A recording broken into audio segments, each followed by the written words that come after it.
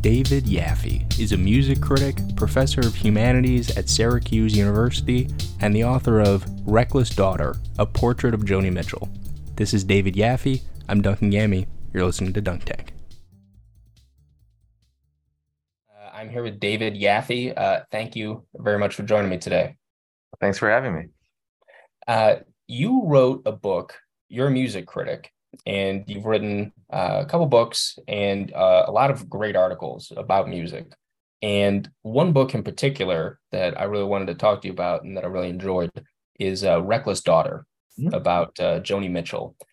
And first, I'm kind of curious because Don Juan's Reckless Daughter, I believe it's not necessarily like Joni Mitchell's most like popular album. Why go with this title? Do you just feel like it was fitting? You know, I a couple of years ago, I found myself at the birthday party of a writer that I really admire, but we'd never met. And he came up to me, and the first thing he said to me was, "Favorite Joni Mitchell album? Go." And I said, "I don't know, all of them." He said, "Come on." I said, "Hijira?" And then he said, "The correct answer is Court and Spark." Okay. The reason why I'm telling you this is because I thought about it after this confrontation, and I thought really it's the songwriting of Hijira, but it's the wild musicianship of Don Juan's Reckless Daughter. I find that there's nothing like it anywhere else. And I think that the songs are more solid on Hejira, and I love Hejira. I love everything about it. Of course, I love Jocko's playing on it, and I love everything about Hejira. But Don Juan's Reckless Daughter stretches out more. It also happens that I discovered Don Juan's Reckless Daughter before I discovered Hejira. It was actually it was the second one that I discovered after Blue. I was 15. I was at Half Price Books in Dallas. And that's where I got a lot of my vinyl when I was in high school. And so there was a vinyl of Don Juan's Reckless Daughter. I had no idea who the black dude on the cover was. It took me years to figure that one out. And I didn't really think about it. I didn't really think about blackface or any of that stuff. Just wasn't on my radar at all. I figured it must be some musician that's on the record. I didn't put a lot of thought into it. Yeah. But I was learning about the greatness of Jaco Pastorius. I was learning about that because I went to an arts high school that had an excellent jazz program. And in fact, Jaco was on my jazz band director's senior thesis at Miami. So, and also Pat Metheny came to talk to us, and he was also on that thesis at Miami. And so, this just represented everything that I was learning about. And, and of course, I fell in love with a lot of music after that blew my mind in many different kinds of ways. But there was nothing quite like Don Juan's Reckless Daughter. And when I think about it in terms of songs, like, I love the sound of Cotton Avenue. The lyrics are just okay. I don't think the lyrics are a great Joni Mitchell song, but the sound is incredible. And the first time I put that record on, I was supposed to be studying for a test. Good luck with that. Right. I thought I'd clean my room and study for a test and listen to my new record. I mean, my mind was being blown. It was unbelievable what I was hearing. That first moment when you hear Joni play these gorgeous chords, the overture alone is really remarkable. You hear those gorgeous chords, which don't sound like anybody else's chords. And And then when Jocko's bass first comes in and makes that initial statement, it's heaven. And of course, when you're that young, you don't know what's ahead of you. You don't know what else is out there. Yeah. And I feel like when you live in a world where there's no internet, it's much more mysterious. And you go to the record store, you see all these records there. You can't afford very many of them. You can only afford one or two at a time, and you can't listen to them ahead of time. And so, mystery is everywhere. And I really, it didn't occur to me that no matter how far I looked, there would be nothing quite like this. There were things that I would love in different ways for different reasons, but this particular thing of Jocko creeping up on Joni like that, and then when she sings, it's just also glorious. And I think that of the songs on that album, oh, of course, I love "Talk to Me," and I feel like it's not. I mean, it's meant to be kind of frivolous. It's not meant to be a serious song. It's not on the level of most of those Hejira songs. I mean, like the most lighthearted Hejira song is "Blue Motel Room," Hmm. and the rest of them are quite serious and and quite ambitious and great works of art, every single one of them. Um, the songwriting is not as consistently great as that, but God, the musicianship on it, there's nothing like it. And the ambition of Paprika Plains, she never did anything that ambitious again. Or before or since. She never did anything like that. Let me ask you something. And the lyrics on Paprika Plains are extraordinary. Those lyrics are really fantastic. Yes. Paprika Plains. That was like the last one that I really got to, because it was, I had it on vinyl and it took up a side on the record. And I heard this orchestra and I thought, this isn't for me at first. It took a while for me to realize how amazing it was. And in fact, how it's actually the greatest piece. It's the greatest thing on the whole record. And then Jocko comes on at the end. Jocko and Wayne and Garen come in at the end. The mirrored ball. Yeah. Yeah. Okay. So one thing on that note of mysteriousness and sort of shocking you, and this is something that what year you said you were 15, but what year was this when you were listening That to was it? in 1988. Okay.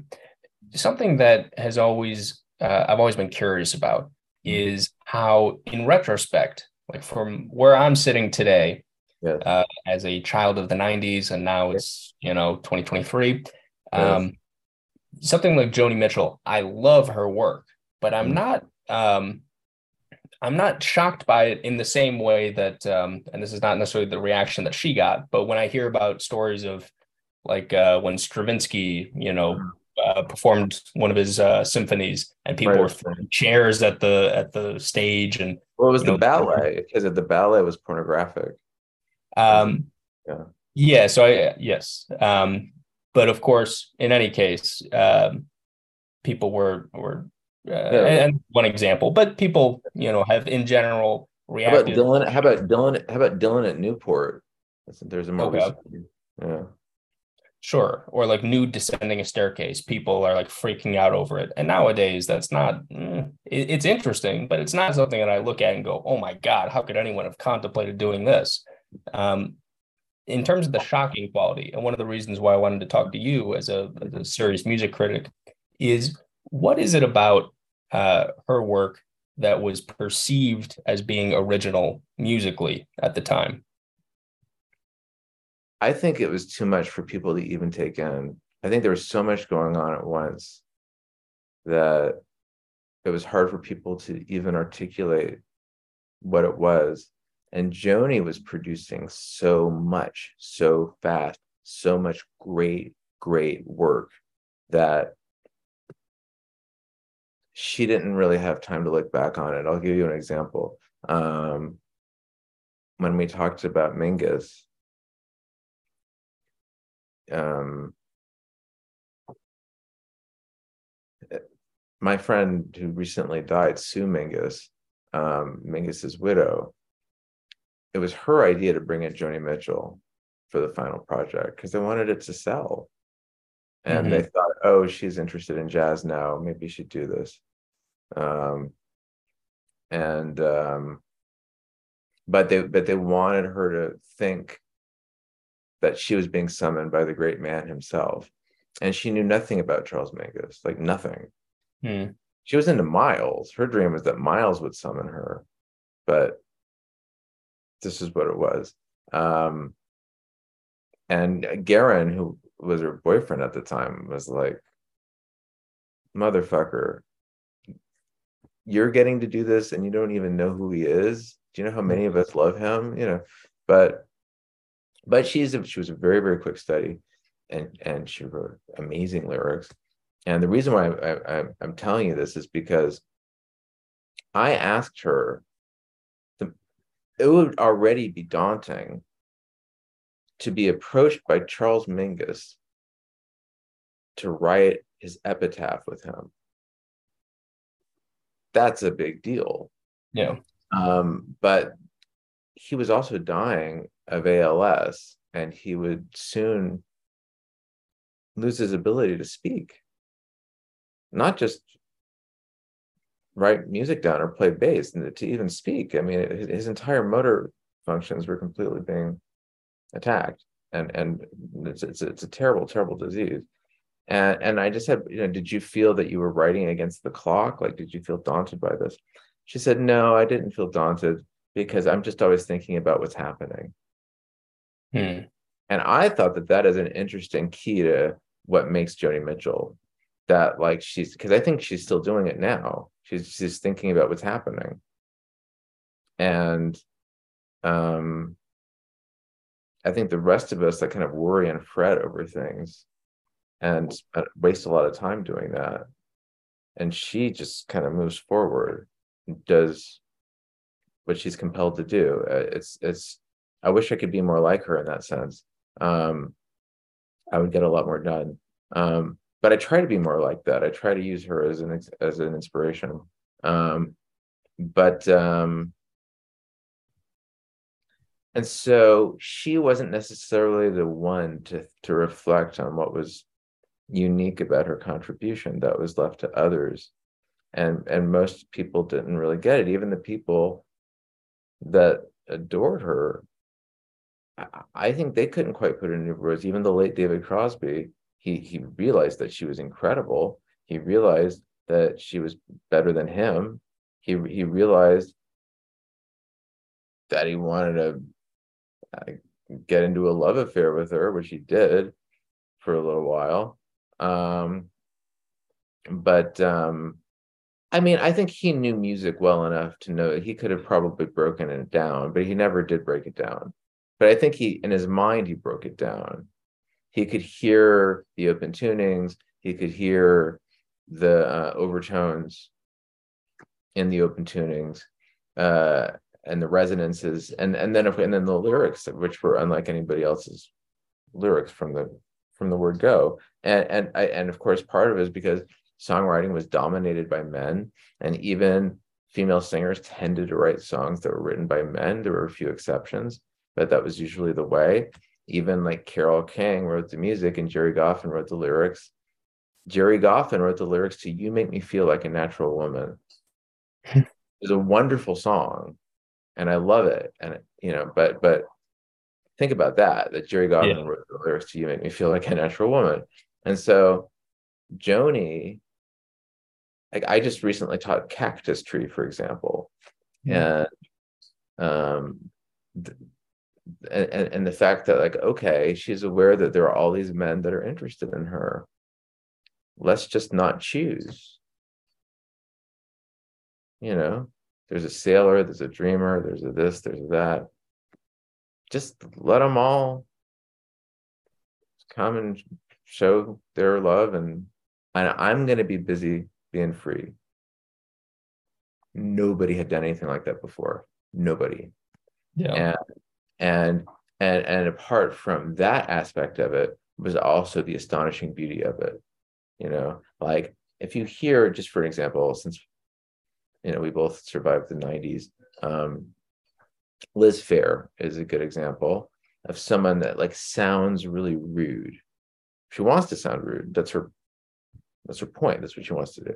And so, she's singing like fucking run and stuff like that, you know, and it's like this kind of like, yeah, I don't need you, fuck you, Exile in Guyville, like, I mean, it's great. That's the 90s. When I think of that, I think of the 90s and it's great.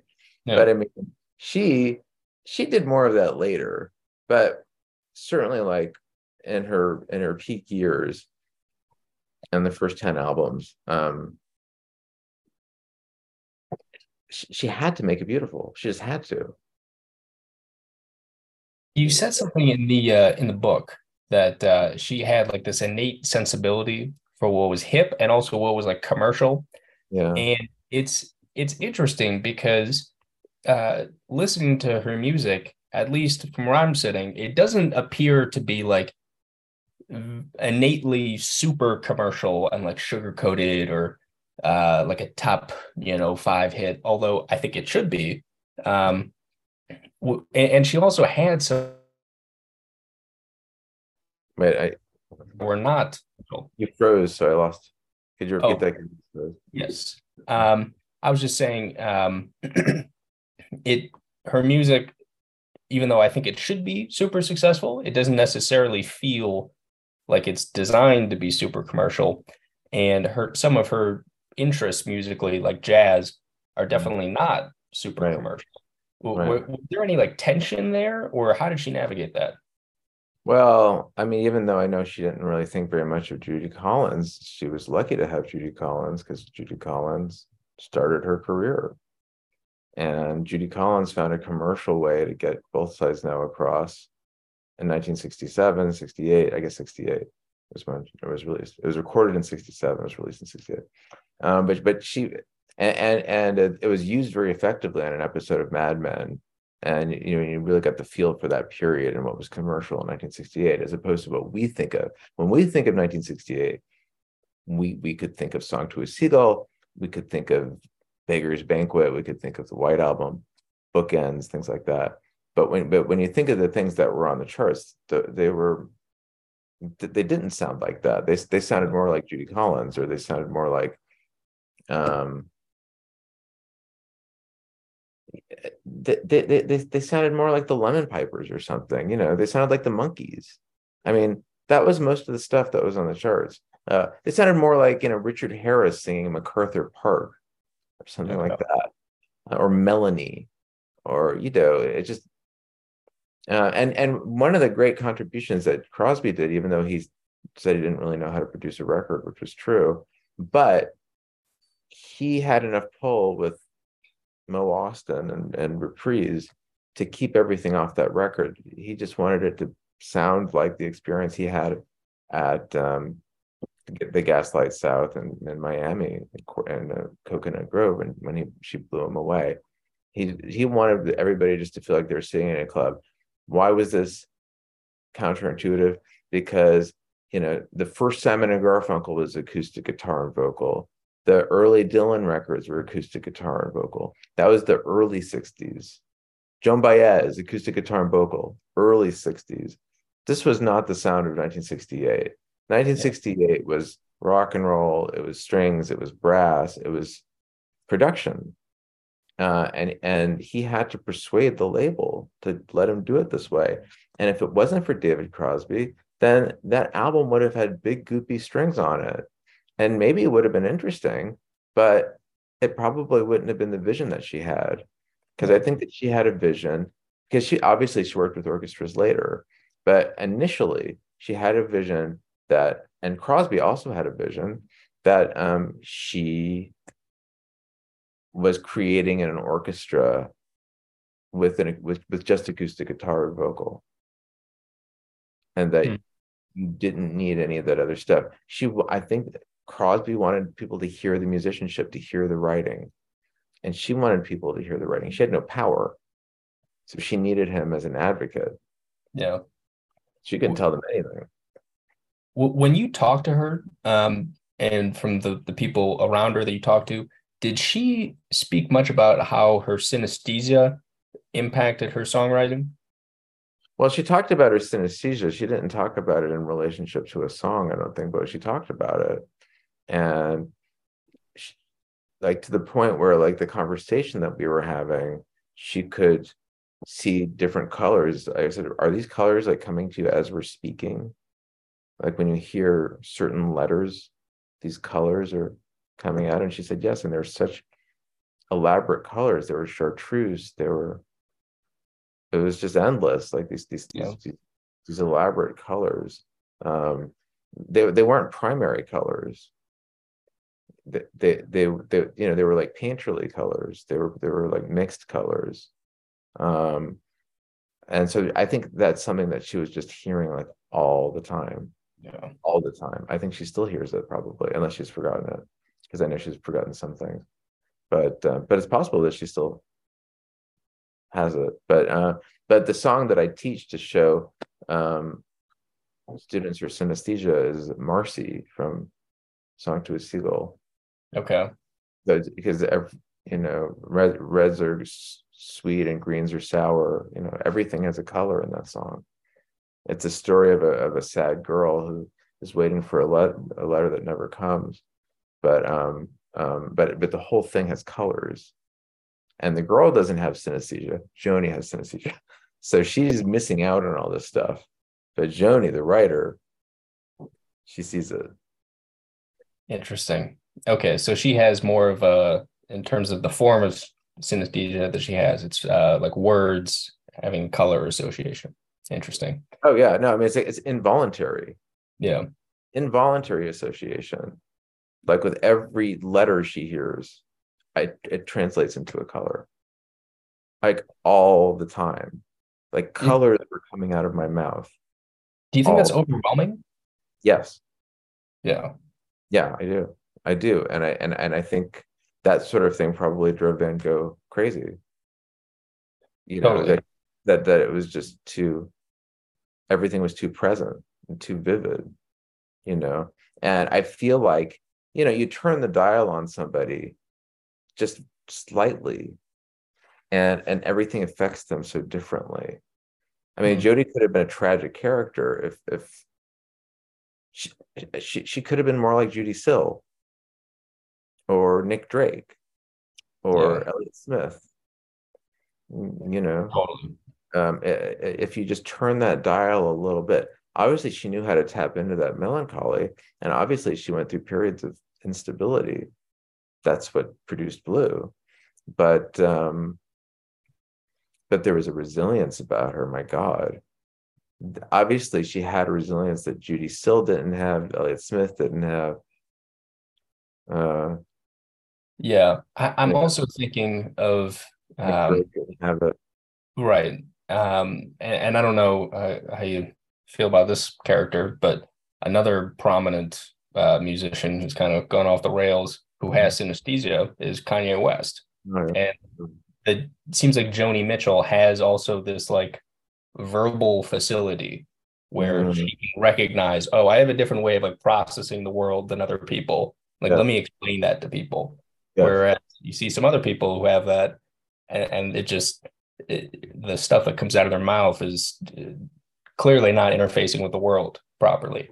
So Yeah. it is fascinating to think of changing the dial on certain character attributes of her. Yes. No, I think that's right. I mean, if you turned the dial on Kanye slightly, maybe he'd be donating to Bidet Brith. Right. Yeah, totally. This is the way this is the way the Kanye West show has presented itself. Yeah. Mm.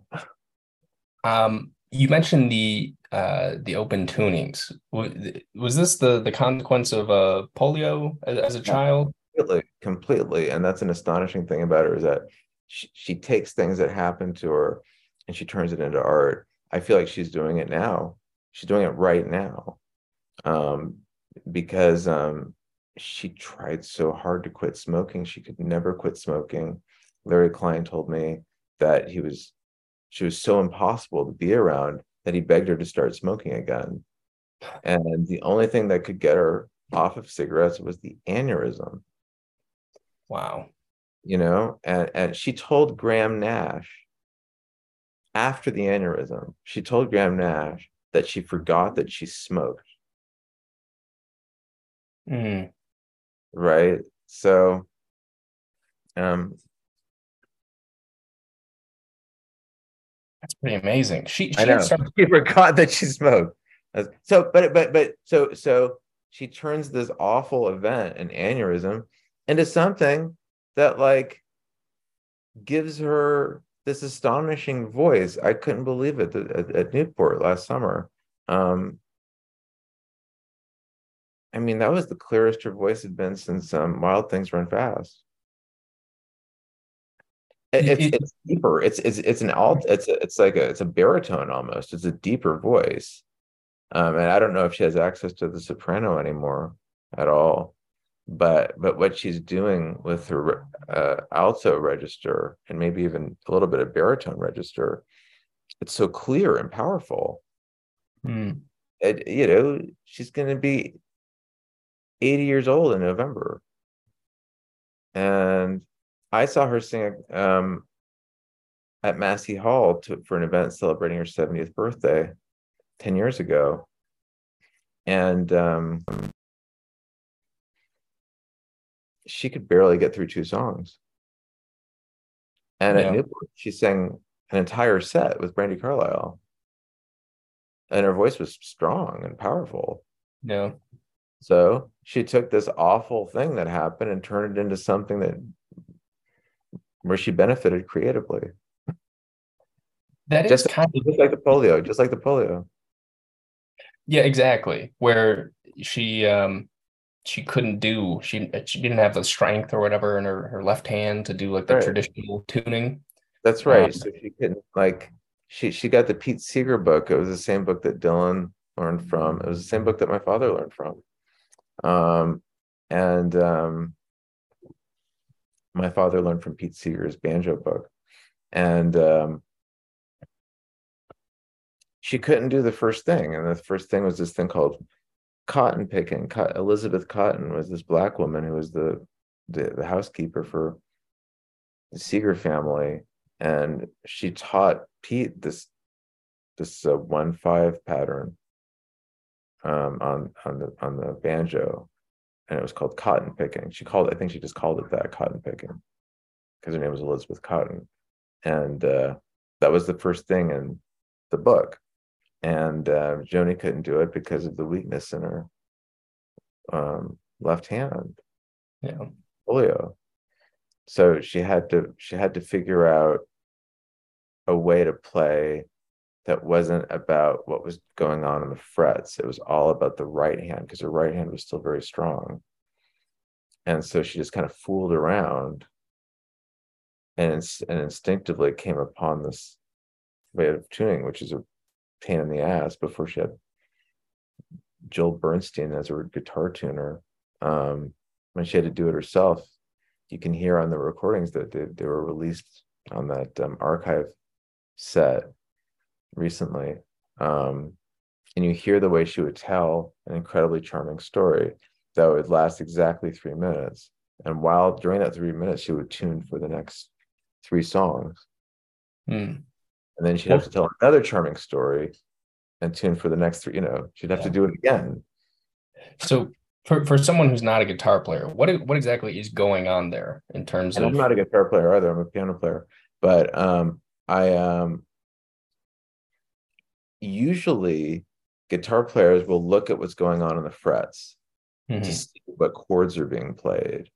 And so if there's some kind of like a hootenanny or a jam session or whatever, and they want to just spontaneously play with other guitar players, they look at the frets. But in the case of Joni, looking at the frets is a waste of time because it's not going on in the frets; it's going on the other end of the guitar, and it's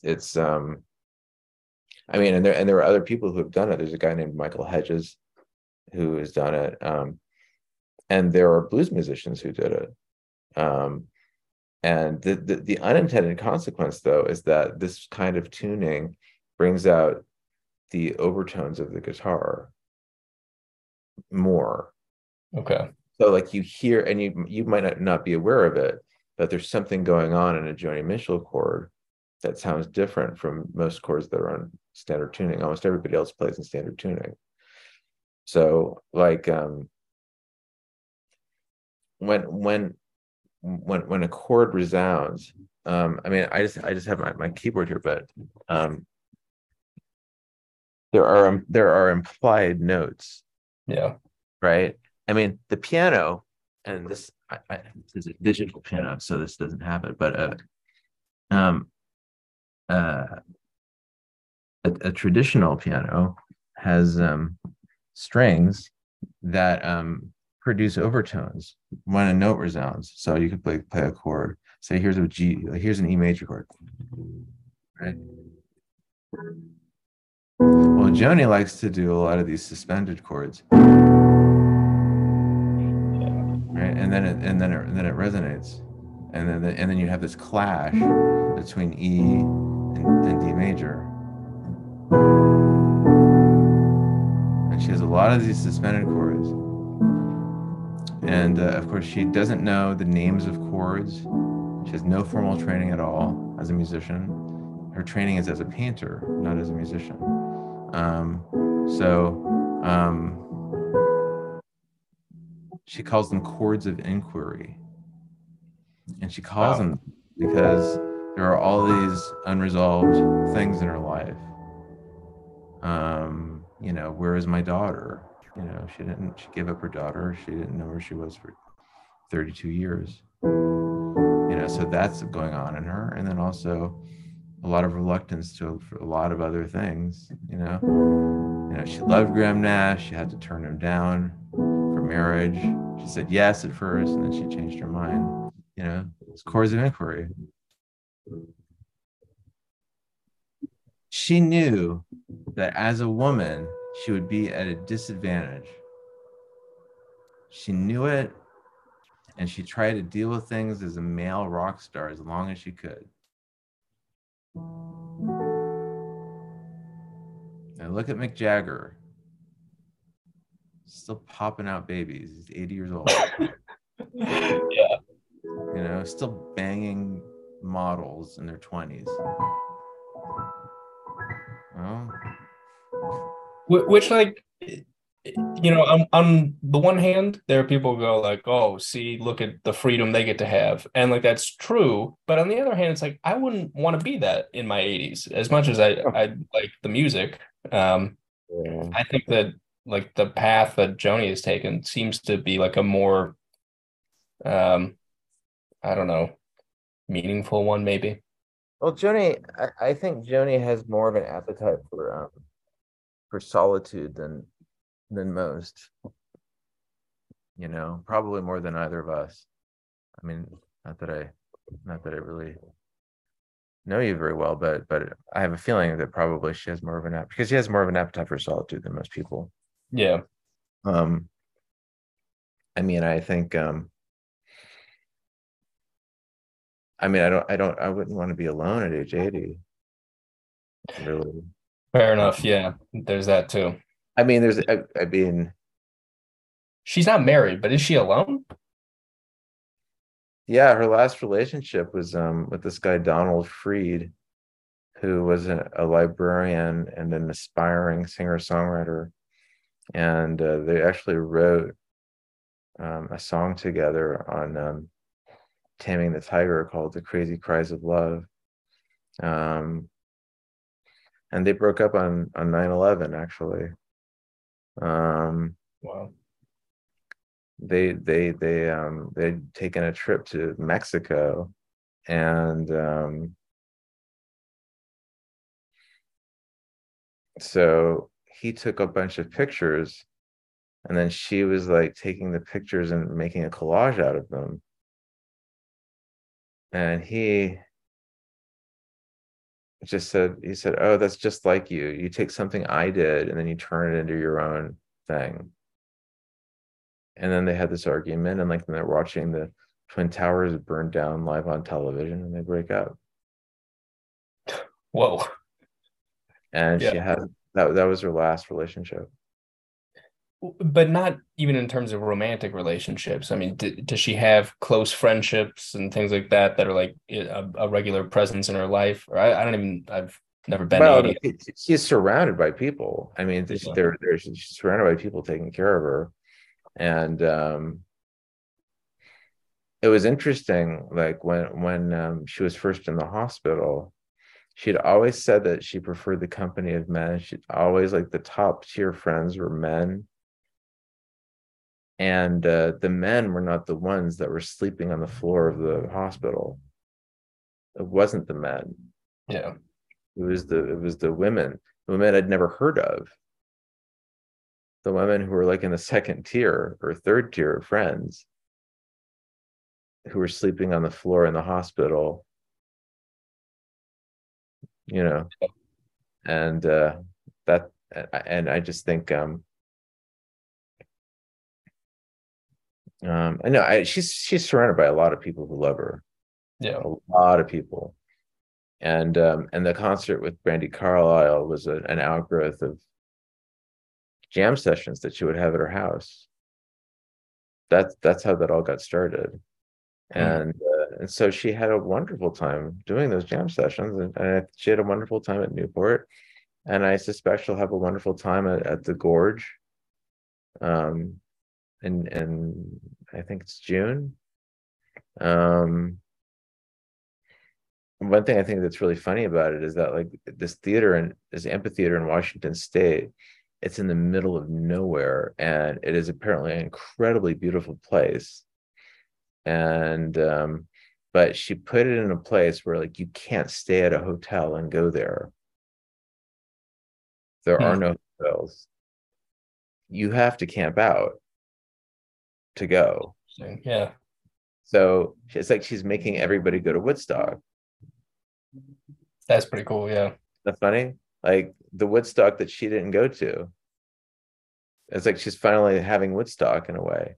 All these people that are going, they're paying a lot of money for tickets too, Yeah. and they're camping out. They're camping out to see a Joni Mitchell concert.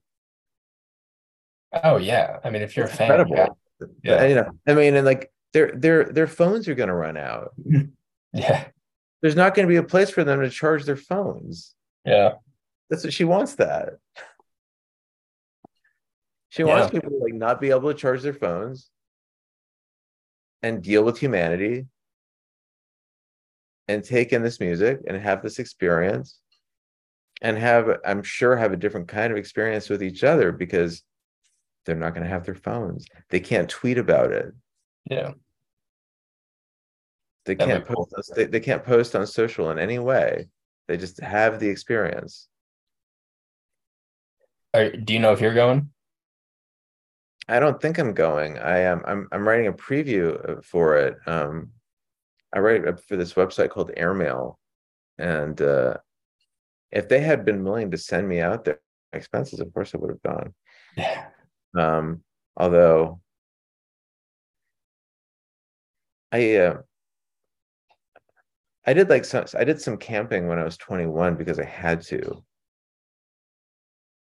Like the woman who I became my wife, um, we were like hitchhiking around Vermont and camping in Vermont and like in August before senior year in college. And that was enough camping for me. Fair I mean, enough. I'm glad I did that, but you know, I just it's just hard to imagine camping. But I mean, I would have used that. I would have written about how crazy this was. Yeah. And you know, just I mean, it would have been insane. I would have written about the insanity of it Sure. if somebody had flown me out there and paid my expenses. But you know, um, Well, I wanted to ask you, um, you mentioned how hard she found it to quit smoking. mm, And this is something that I am trying to wrap my mind around because she seemed very dedicated to her art. Was very Is very dedicated to her art. And mm, yet this is like one of a handful of things that she could do that would like seriously jeopardize her ability to at least sing. Right. So was this was it anything deeper than just I started smoking when I was a kid and now I'm addicted, or was there some self-destructive something going on?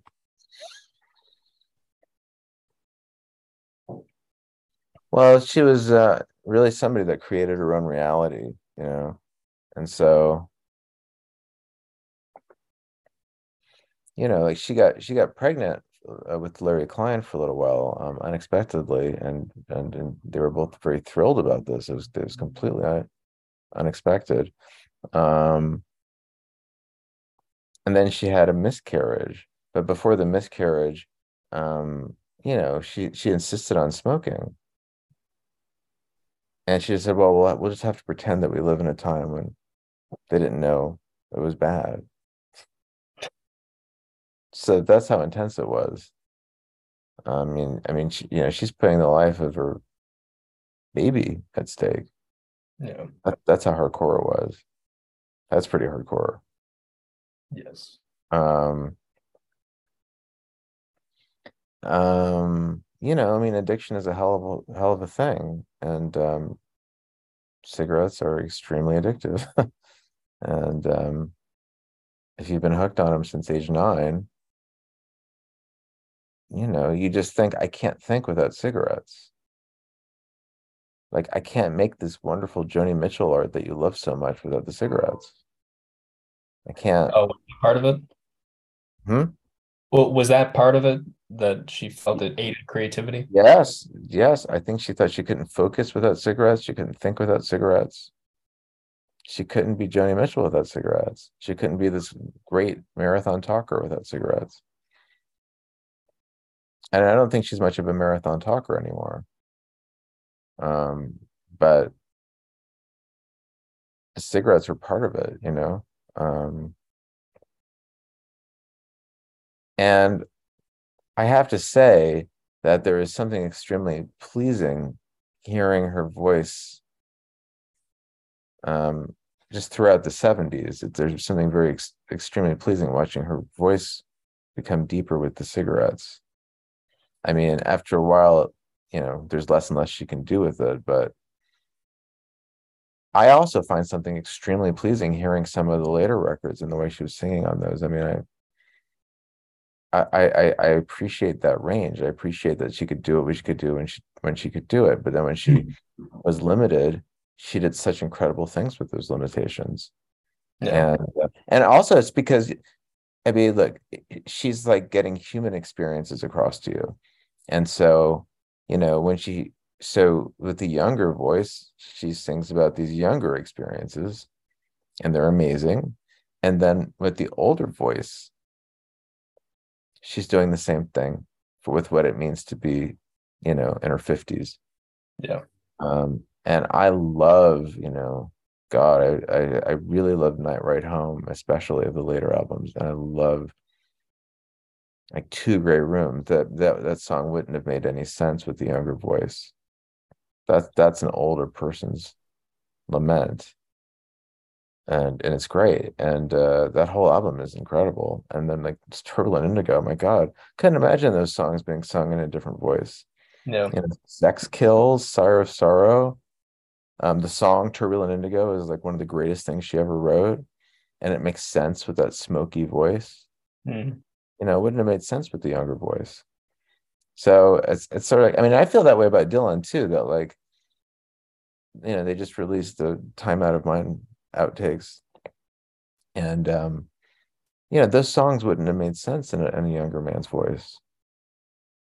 It had to be Dylan in his mid 50s, and he'd been a smoker too, obviously. Yeah. And you want to hear somebody that's like been battered, that's how you're feeling, that's how the world seems to you. Not everything is young, not everything is pristine. And of course, obviously you can tell the people that have taken good care of their voices into their 80s. Judy Collins, Joan Baez, Paul Simon, Paul Simon's voice is exquisite. You can't believe he's 80 years old and can sing that well. It's quite astonishing. But I mean, I feel like the most brilliant things in that music aren't really about the delivery. They're about rhythm, and they're about the lyrics, and they're about the composition. But they're not necessarily about like the. I think that there's something in the voice that seems like it's wise and that it knows something. So that is a powerful thing. But I know that he felt competitive with Dylan about not having like a mystery to him. Dylan was a mystery to people. Those lyrics, they meant like a million different things to every single person. Everything he sang had multiple meanings, and he felt that he couldn't do that. He thought he always sounded sincere.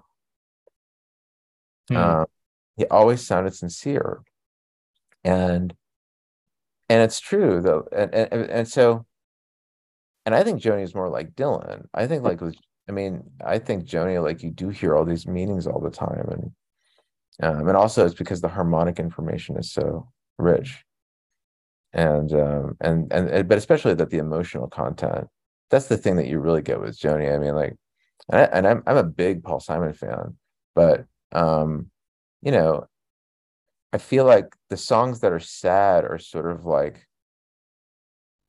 a commentary on sadness. You don't hear him being sad when he's singing. You hear him being Paul Simon. Yeah, yeah. Like Hearts and Bones is a very sad song, or like She Moves On is a very sad song. But you hear is Paul Simon, and you hear the brilliance of the song and the beauty of the song. But with Joni Mitchell, you hear her fully inhabiting this thing. It's you can't make that up. You can't try it, you know. Totally. Yeah, it makes You- me think of the sort of like the late Johnny Cash, what you're saying, oh where his yeah. voice is just like feels like it's torn apart.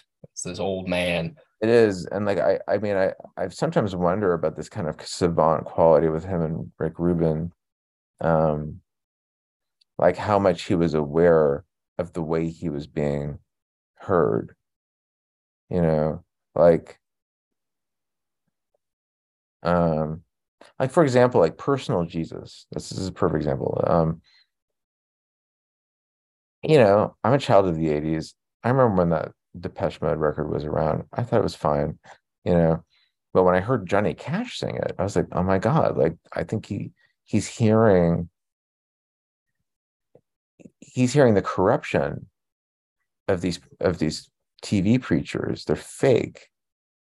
And that's what the Depeche Mode meant by the song. They hated Pat Robertson and all that stuff. It was like a fuck you to Pat Robertson and all of that. But Yeah. Johnny Cashman was a man of faith. So I don't know if he was aware.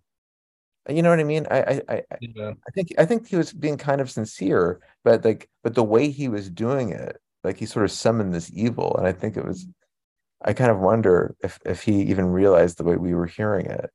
Hmm. Because to me anyway, I don't know what he was thinking when he was making those records, but except I just know that like Rick Rubin had a very heavy hand in them. And I know like Dylan didn't like the Rick Rubin Johnny Cash records. Really? No, How's that? no, because he loved Johnny Cash so much, and because like to him like it's the majesty of Walk the Line and Big River and stuff like that. I just think that to him was like the great Johnny Cash, and like this old Hmm. guy. He felt like this old guy was being exploited or something. Oh, Like he couldn't even listen to them, which was kind of interesting because by the time Johnny Cash died, Dylan was that old guy. He was already an old guy, but I think he wanted to be in charge of his stuff. And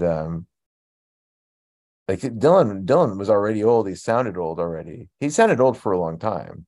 yeah. He sounded old when he wasn't old. I mean, it's amazing to think he made Oh Mercy when he was 47, and he already had the late style at 47. Yeah.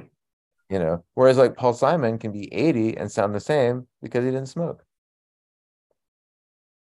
Right. Which kind of makes me think, and this is where the sort of software engineer brain of mine takes me, is like, okay, well, when we get to like really good vocal modifications Mm. of like right now, like pitch correction sounds kind of bad.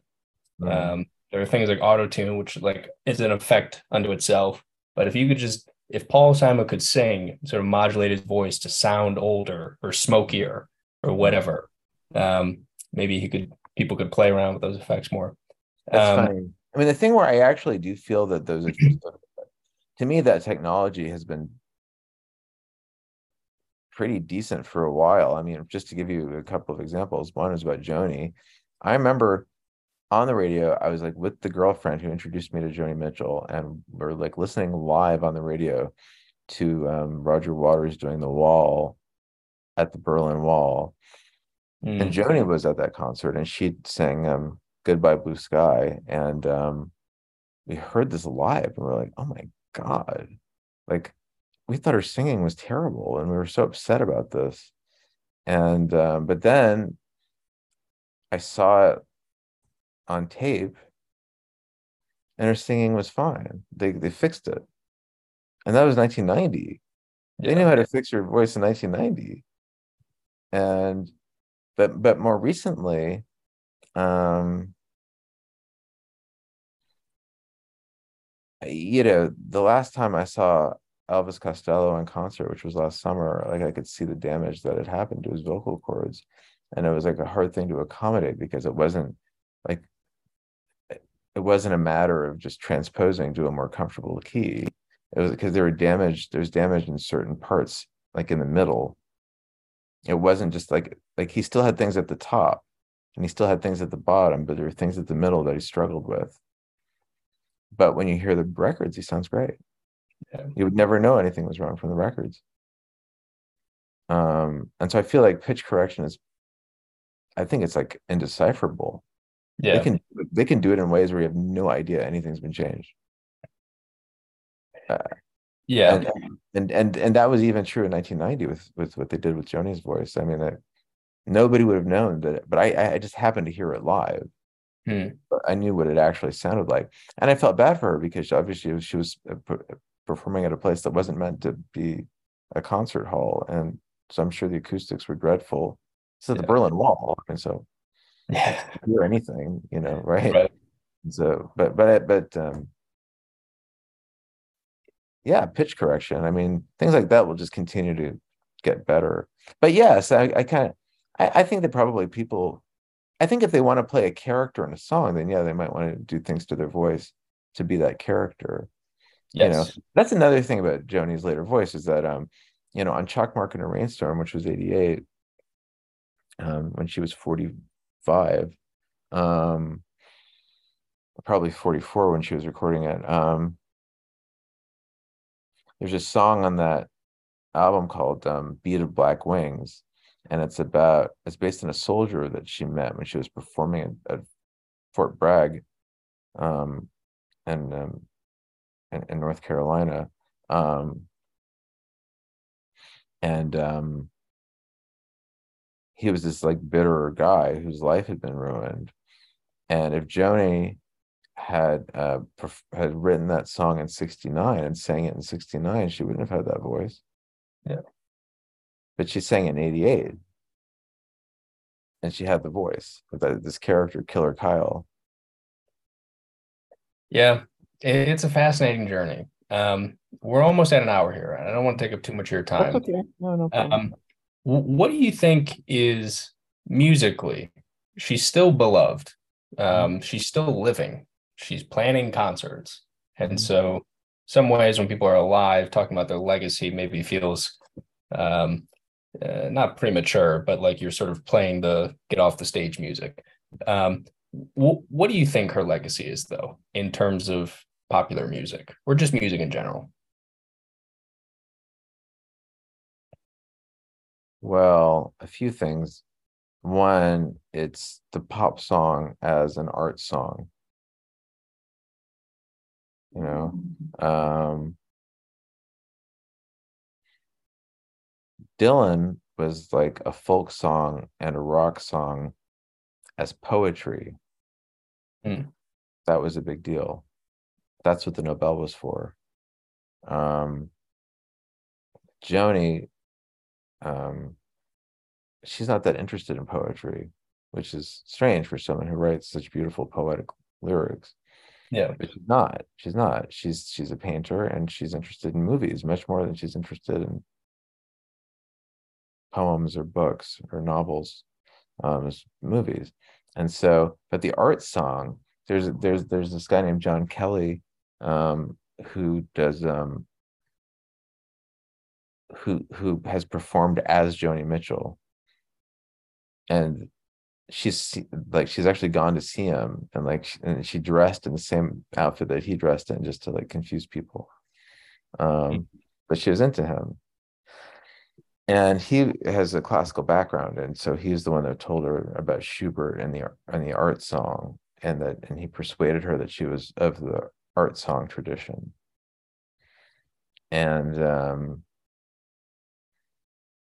and I, I I I think it's true, and I think it was true without her knowing anything about Schubert. She didn't need to know anything about Schubert to know that.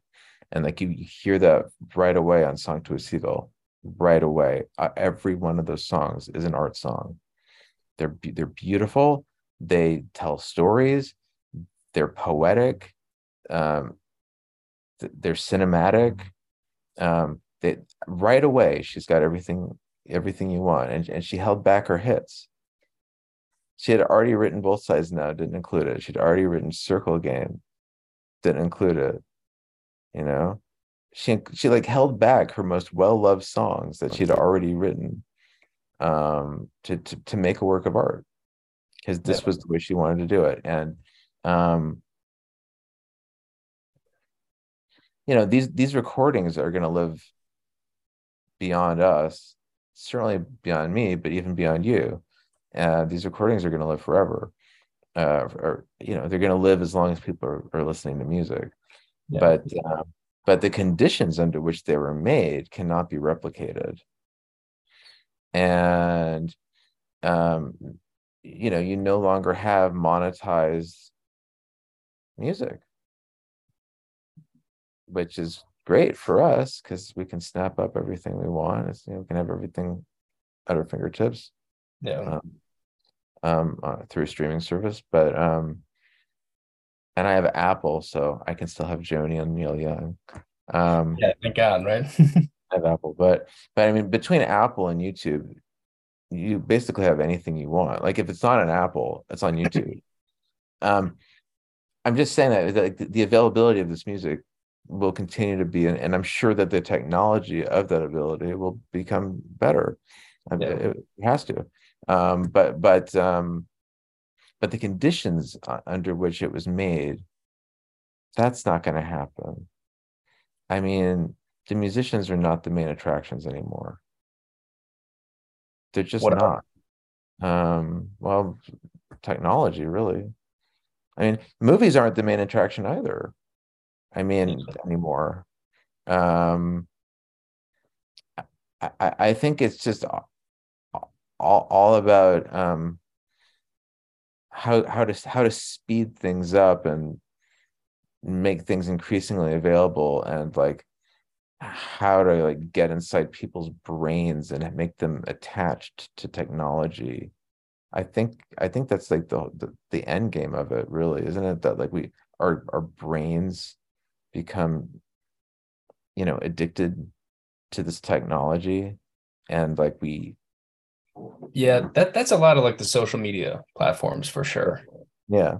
But that seems to dominate everything, including music Yeah. and including literature. I mean, including all of it. It seems to just dominate every single thing. Is there something that you care about? It's in there. And I mean, you're a technology person, so you would know more than I would, obviously. But I just think, I'm not saying that like there's not going to be like a record that comes out that people love. Of course, that's going to happen, and some of those records will be good records. Um, you know, um, like like Billie Eilish. Like there'll be interesting people like Yeah. that. Yeah. Um, You like um, her? yeah.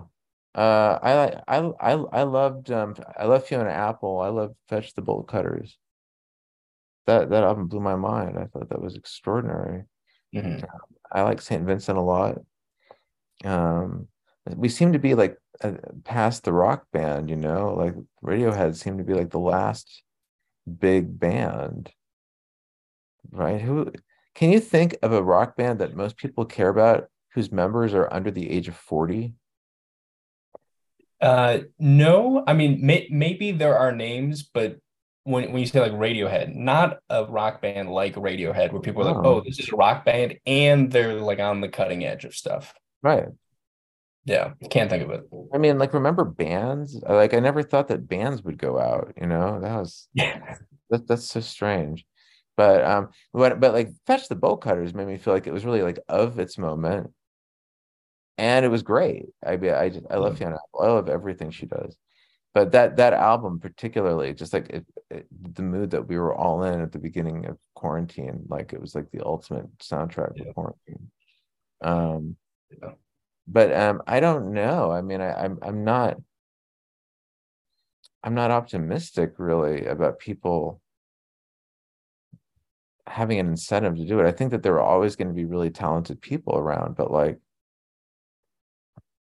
it's just Joni owned her publishing, and she got rich off her publishing, Yeah. and Judy Collins had a lot to do with that. I mean, she paid cash for the house that she lives in right now. In 1974, she paid cash for that house in Bel Air. This is just a completely different reality. Um, Yeah. I just think, the artist, I mean, I don't know. I just, well, first of all, just like even getting people to just like listen to an entire All the album, way through. Yeah, hard. that's a big commitment. I mean, and I know, I guess people listen to Taylor Swift albums all the way through, but I guess people listen to Kanye all the way through. Yeah. Um, but I just, and like St. Vincent, she did an ad, and I saw it in the New Yorker. It was like she did was it a Chloe ad or something like that? She did like some big perfume ad. It was like a two-page thing, and I thought Joni would never have done that. But then Joni didn't need to do that because she was making money on her records and on her concerts. Yeah. And this is just the Yeah. whole. It, I it's a mean, weird it's a yeah. weird world with TikTok and things having these like Uh, 15 seconds clips, and like that's a big way that like songs become popular now, is if you're engineered to go viral on TikTok, you and know. if you have like 15 seconds of something that hooks people, that is representative of the whole thing. If it's this if it's I mean, it's like it's a synecdoche of a song. Yeah. TikTok is synecdoche. Or Um, and it's just like, how do you get a song across in 15 seconds? Like, what kind of song will something just super catchy and something really catchy? I mean, I think like Hey Ya would have worked in that format. And yeah. that's a great song, but no, I don't. But I guess I'm deviating a little bit for this legacy question. I guess the legacy question would be that when she was in the moment, when she could do what she could do, she went as deep as anybody could go. And I'm going to quote David Crosby. He said, when people look back on the greatest singer-songwriters, it'll be Joni and Dylan, and Joni is by far the better musician. I agree with that. Yeah. Sure. And that's a good way of putting it. So I would agree with David Crosby on that. And as much as I love Dylan, and as much as I think Dylan's kind of underrated as a singer too, I still agree with that. But I mean, Joni said one of her favorite compliments, or her favorite compliment, was from this black woman at the Grammys who said, "Girl, you make me see pictures in my head." Oh, wow. And I think like that's what she wanted to do. She wanted she She wanted to create the cinema of song, moving pictures, moving paintings, maybe, you Yeah. know, and she wanted to make people feel things and confront things in themselves that they might not have done if it wasn't for this music. And how this music is associated with like intimacy and vulnerability and um, disclosure, you know. Um, she didn't like being called a confessional poet. My friend Stephen Holden called her that. She really hated that. She said it was more like disclosure, or she called herself a penitent in spirit.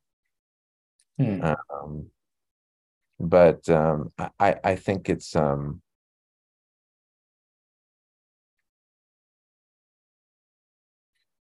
she obviously, there was beautiful music before her and beautiful music after her. But I think that she took advantage of this moment where the disclosure ran deeper. Like, imagine if the Beatles had made a Plastic Ono Band. Yeah. What if Plastic Ono Band had been like the starting point? And then like John went deeper into his personal writing. Hall went deeper into what he was doing with melody and harmony, and George went deeper into spiritual stuff. And what if they had just really like revealed who they were in this way? You know what I mean? Like if they had continued into the 70s.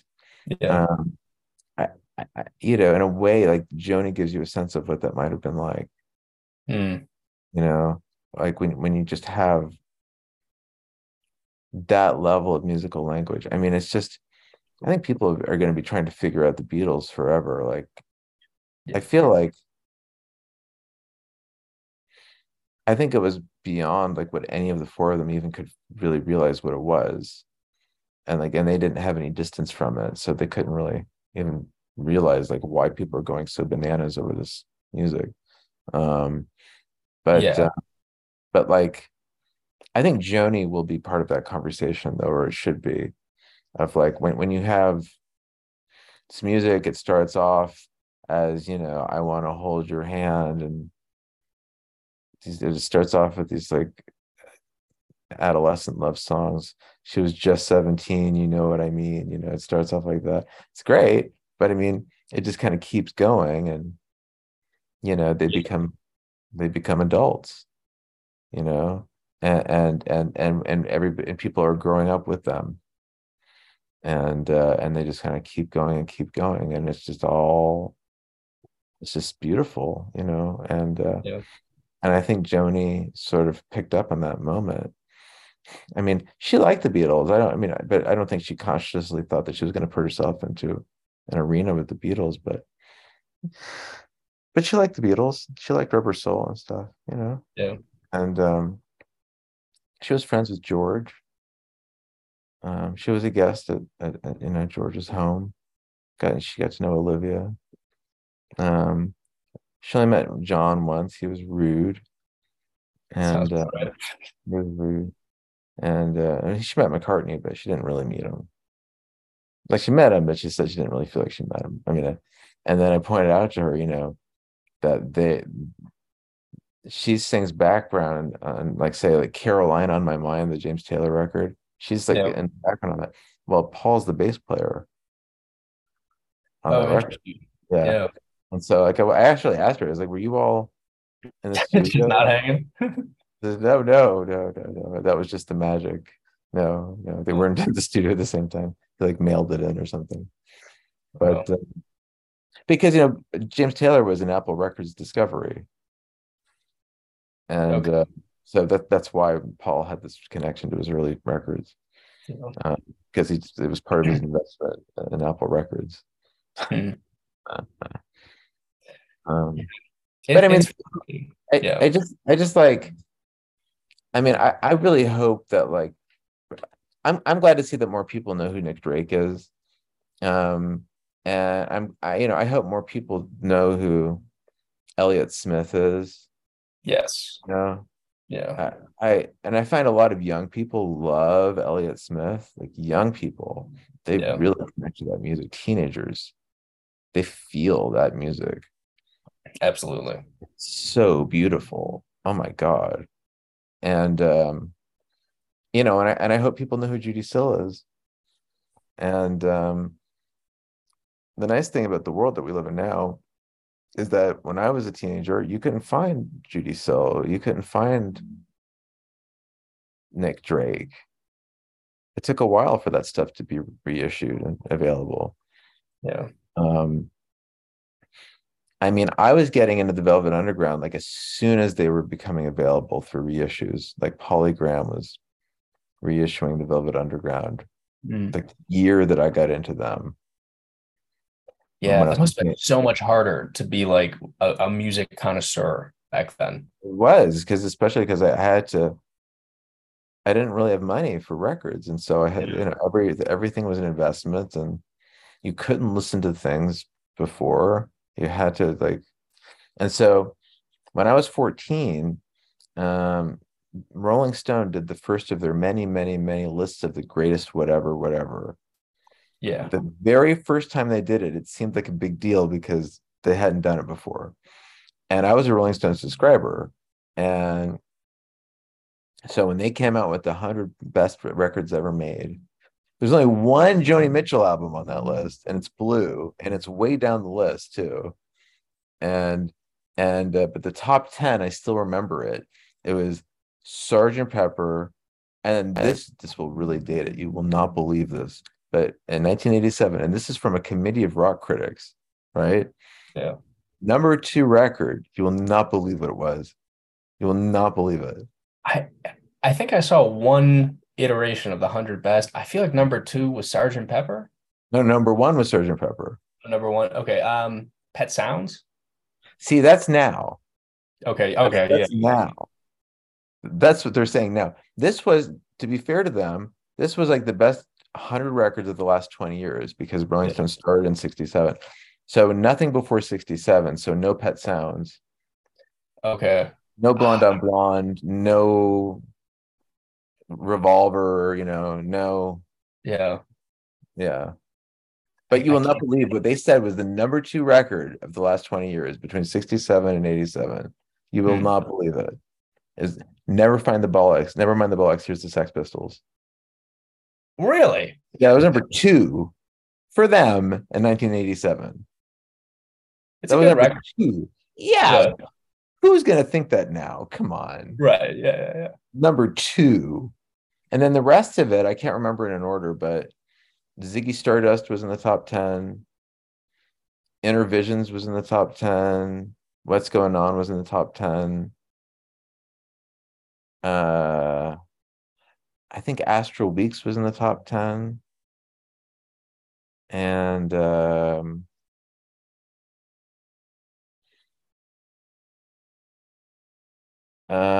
maybe there was another Beatles album in the top 10. I can't remember. Yeah. Um, I think like Aretha was pretty high up.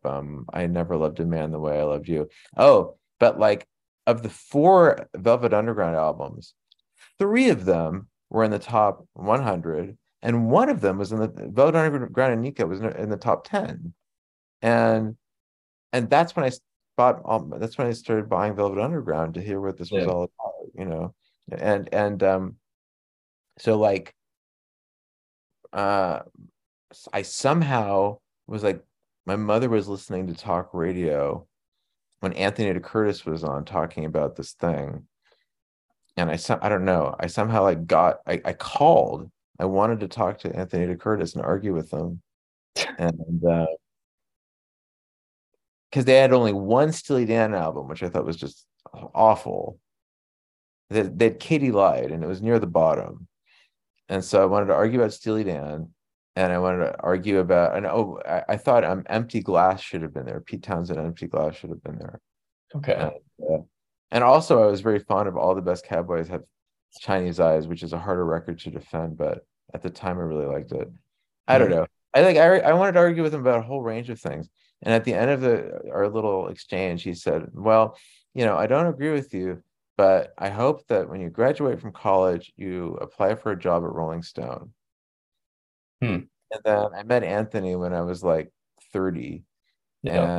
and I was writing for this magazine that he edited called Tracks, and I reminded him of this conversation.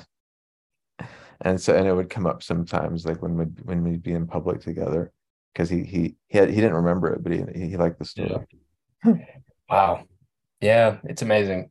Um, well, look, it has been truly a pleasure to Oh, talk to thank you you. Likewise. about not just Joni Mitchell, but about a ton of things. I mean, I feel like we could keep going, but I Yes. normally try to keep it at an hour.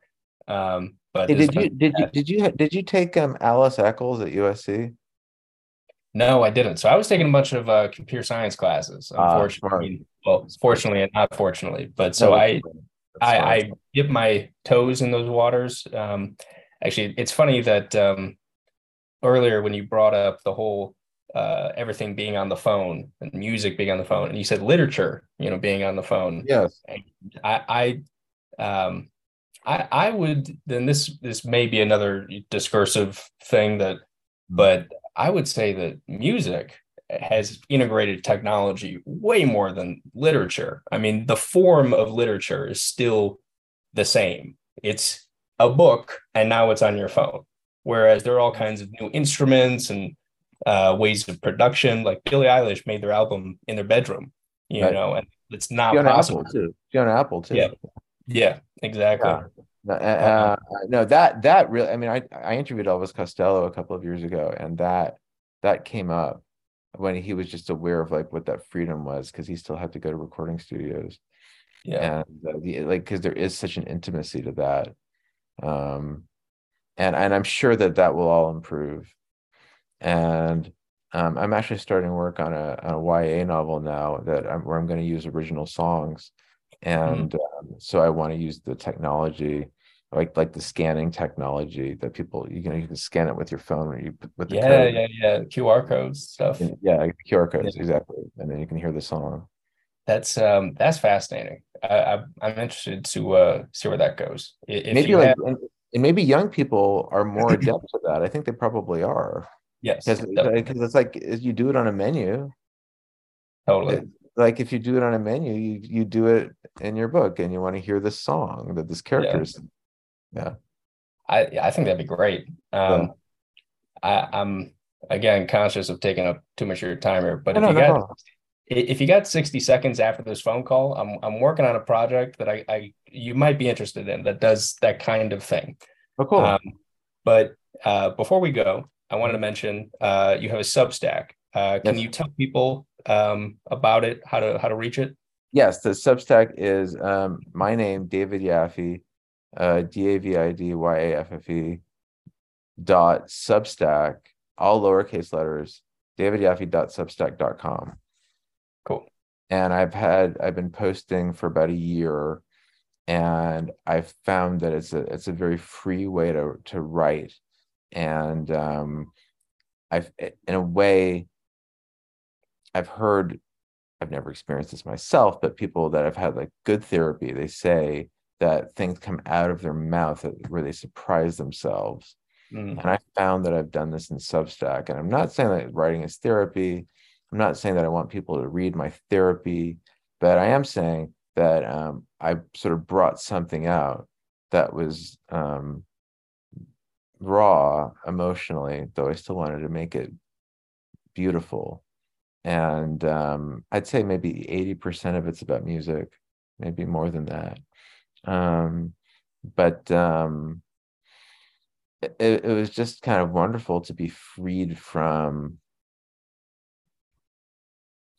journalism as I knew it. Yeah.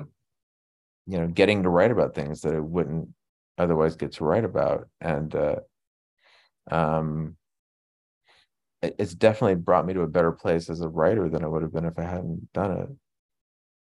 Oh, I can imagine.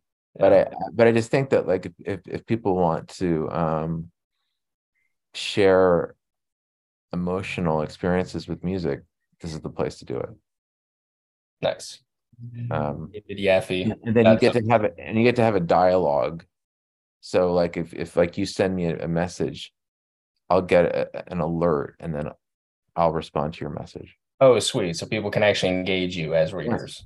Yes. Nice. Well, once again, thank you very much for your time, Pleasure. David. Yeah, appreciate talking to you. It's been a pleasure. Thank you.